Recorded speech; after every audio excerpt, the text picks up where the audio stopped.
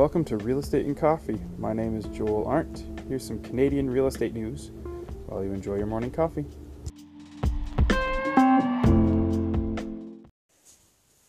Today is Wednesday, November 13th, 2019. Good morning.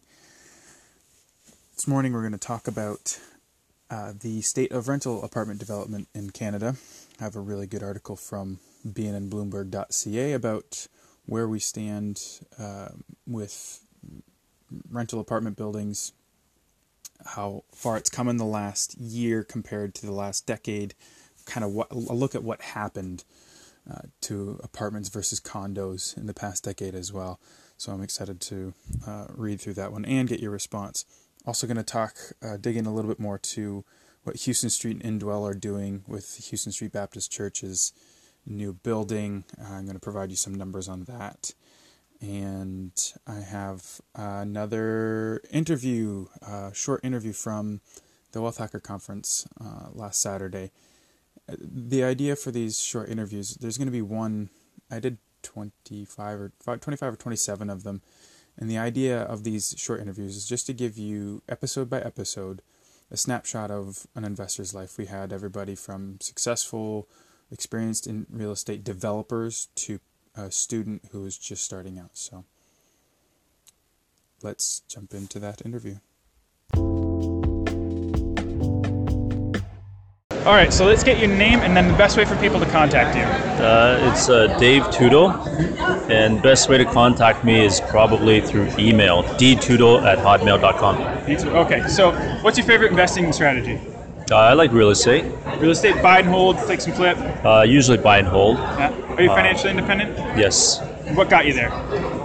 Probably my day job, which is a chiropodist or foot specialist. Yeah. So in the medical field.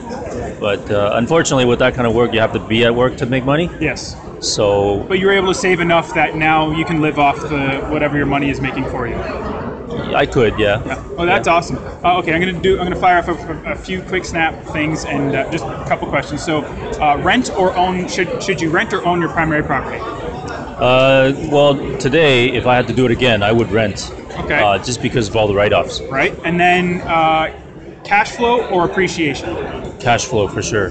Thank you, David. No problem.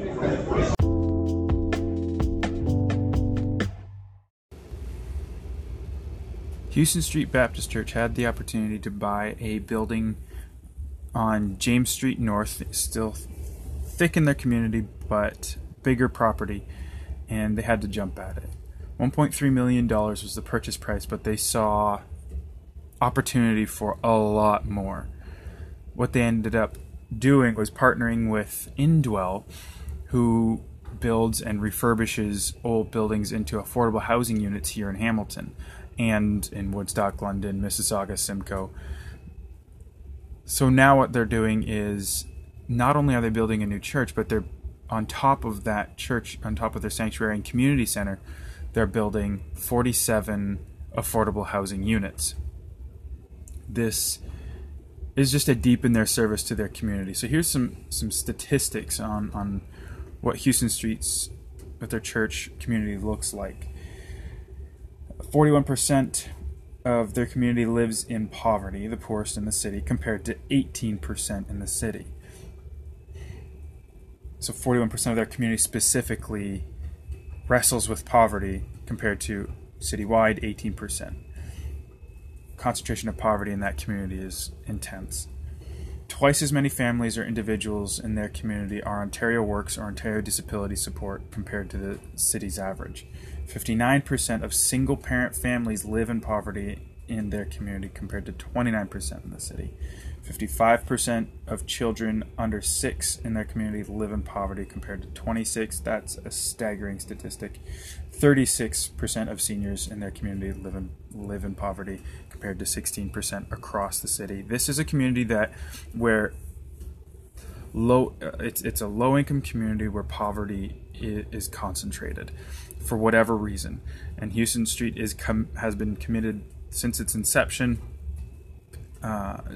to serve these people in the most practical ways possible. So when they saw this building come up for sale on James Street, they saw opportunity for deeper service. So they have a really old church building on Houston Street, hence Houston Street Baptist, but it's 8,000 square feet, which isn't anything to balk at, but what they're getting now is 30,000 square feet, plus 47, with the renovations and rebuilding, it'll be 47 affordable housing units. So they're getting a 30,000 square foot community center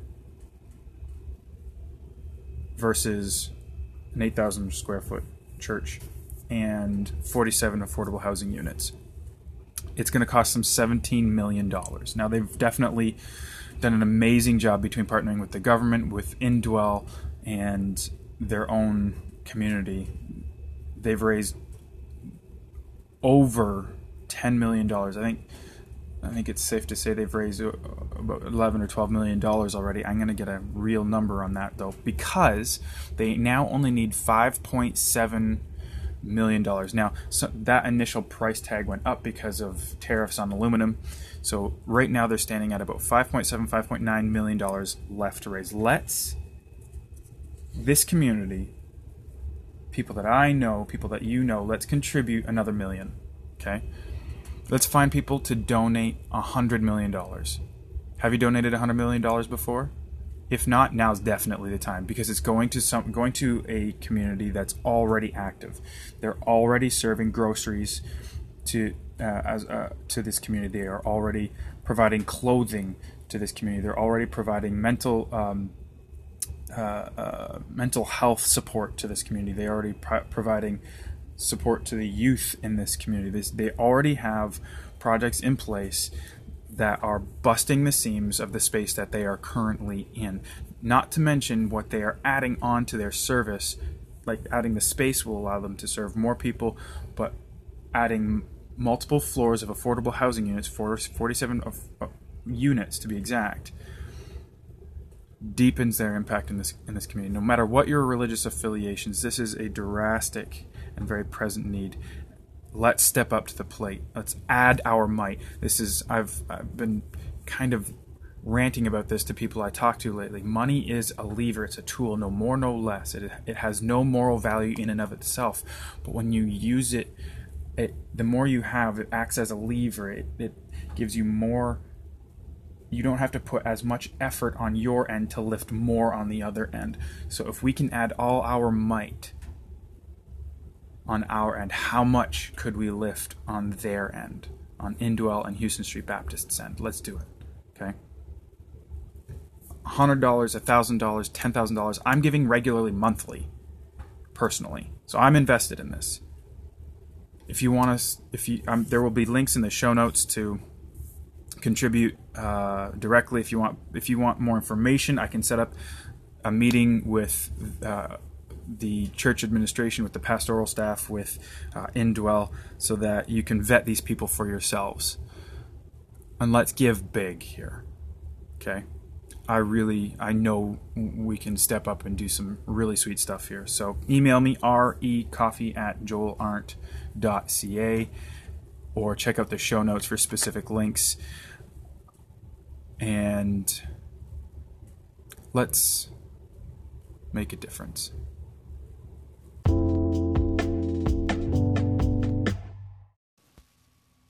This morning I have an article from bnnbloomberg.ca. Title is Rental Buildings Making a Comeback as Housing Crunch Pushes Demand Returns. Matthew Buccal remembers a couple years back at a conference in Calgary where someone got confused over the difference between condo and rental apartment buildings.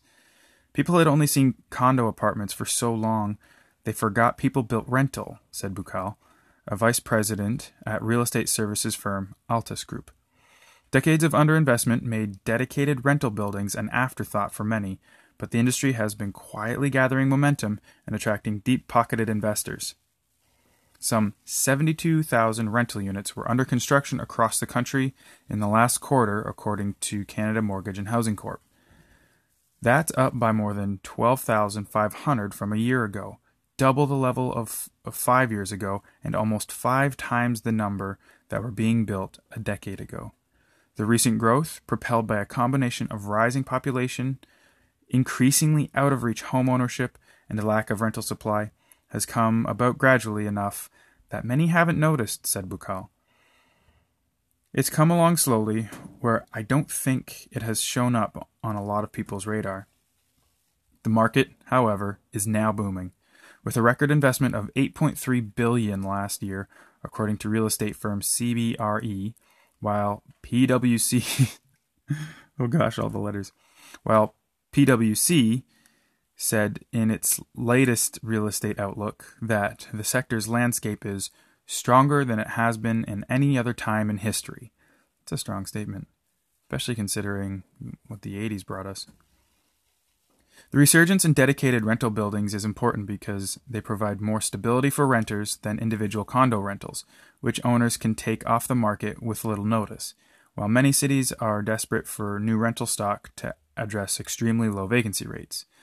The low vacancy rates, which are under 1% in Toronto and Vancouver, have pushed rents up in major cities, helping to attract more institutional and private equity investors who like the improving returns on rentals as well as the long-term cash flows they provide. Rental builds also provide diversification for big developers like RioCan, Oxford Properties, which have been looking to make better use of the sprawling footprint for their mall parking lots and retail spaces. That's actually a big thing. Probably a month back, I remember reading an article about Ottawa. That's what is it RioCan was doing in Ottawa.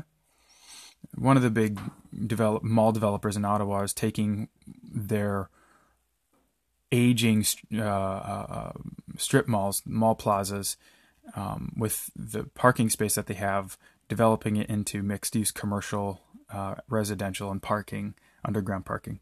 Anyway, Oxford started to push into the rental space a decade ago and says it now sees the increased demand for rentals as a permanent shift. With demographic changes and lifestyle changes, we just think that's structural, that more people, or an increasing part of the population, is going to choose to rent over owning a home, said Tyler Seaman, head of multi-residential for North America at Oxford. Oxford, the real estate investment arm of the Ontario Municipal Pension Fund, started into rentals by buying existing stock, but steadily rising prices for buildings and general lack of supply have pushed it and others into building more of their own. Development is going to be an increasingly important part of our program, said Seaman. By building new, developers can add the amenities and build quality renters have come to expect after renting in condo developments, he said. To make the economics work, many developers are relying on rental rates at the higher end of the spectrum. But Seaman said Oxford also plans to build mid-market rentals as it expands rentals from about 6% of its portfolio to somewhere between 10 and 20%. Developers are also seeing the value of holding on to increasingly scarce land in big cities. At a real estate panel in early October, Dream Unlimited Financial Chief Officer Pauline, let me get her last name right, Pauline Alim Chandani, said the company was shifting from condo to rental developments to preserve their land base in Toronto. Pretty much almost all of it we're planning on building and owning for the long term. That is a big shift from where we were when we went public just a few years ago. Condo builds, however, still dominate in Toronto and Vancouver, in part because high land costs make the quick payout of condo buildings more attractive, and because condo developers already control so much of the land base, said Bukal at Altus. In Toronto, there were about 7,800 rental units under construction in September, compared with 56,000 condo units. In Vancouver, Where a softer condo market has pushed some developers to shift to rentals, there were 9,300 rentals to 31,400 condos. Montreal had 14,700 rentals under development compared to 10,500 condos. The boom in rentals could go a long way to addressing low vacancy rates in many cities, but is still far from what's needed to offset rising population for Toronto. A recent RBC report determined that Toronto would have to build an average of 26,800 units per year to bring vacancy rates up to a healthy 3% over, while build rates in other cities look like they could address gaps in a couple years.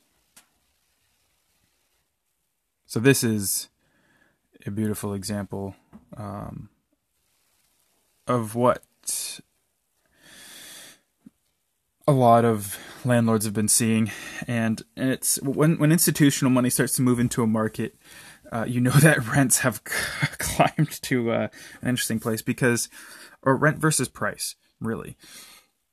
Institutional money usually comes in where there's a little bit more stability and safety in a market, and so when prices are increasing and rents are increasing, it means that there's usually enough income attention. So whether there's jobs coming in or just higher paying jobs or whatever, it's usually because it's attracting a class of tenant that is generally more stable.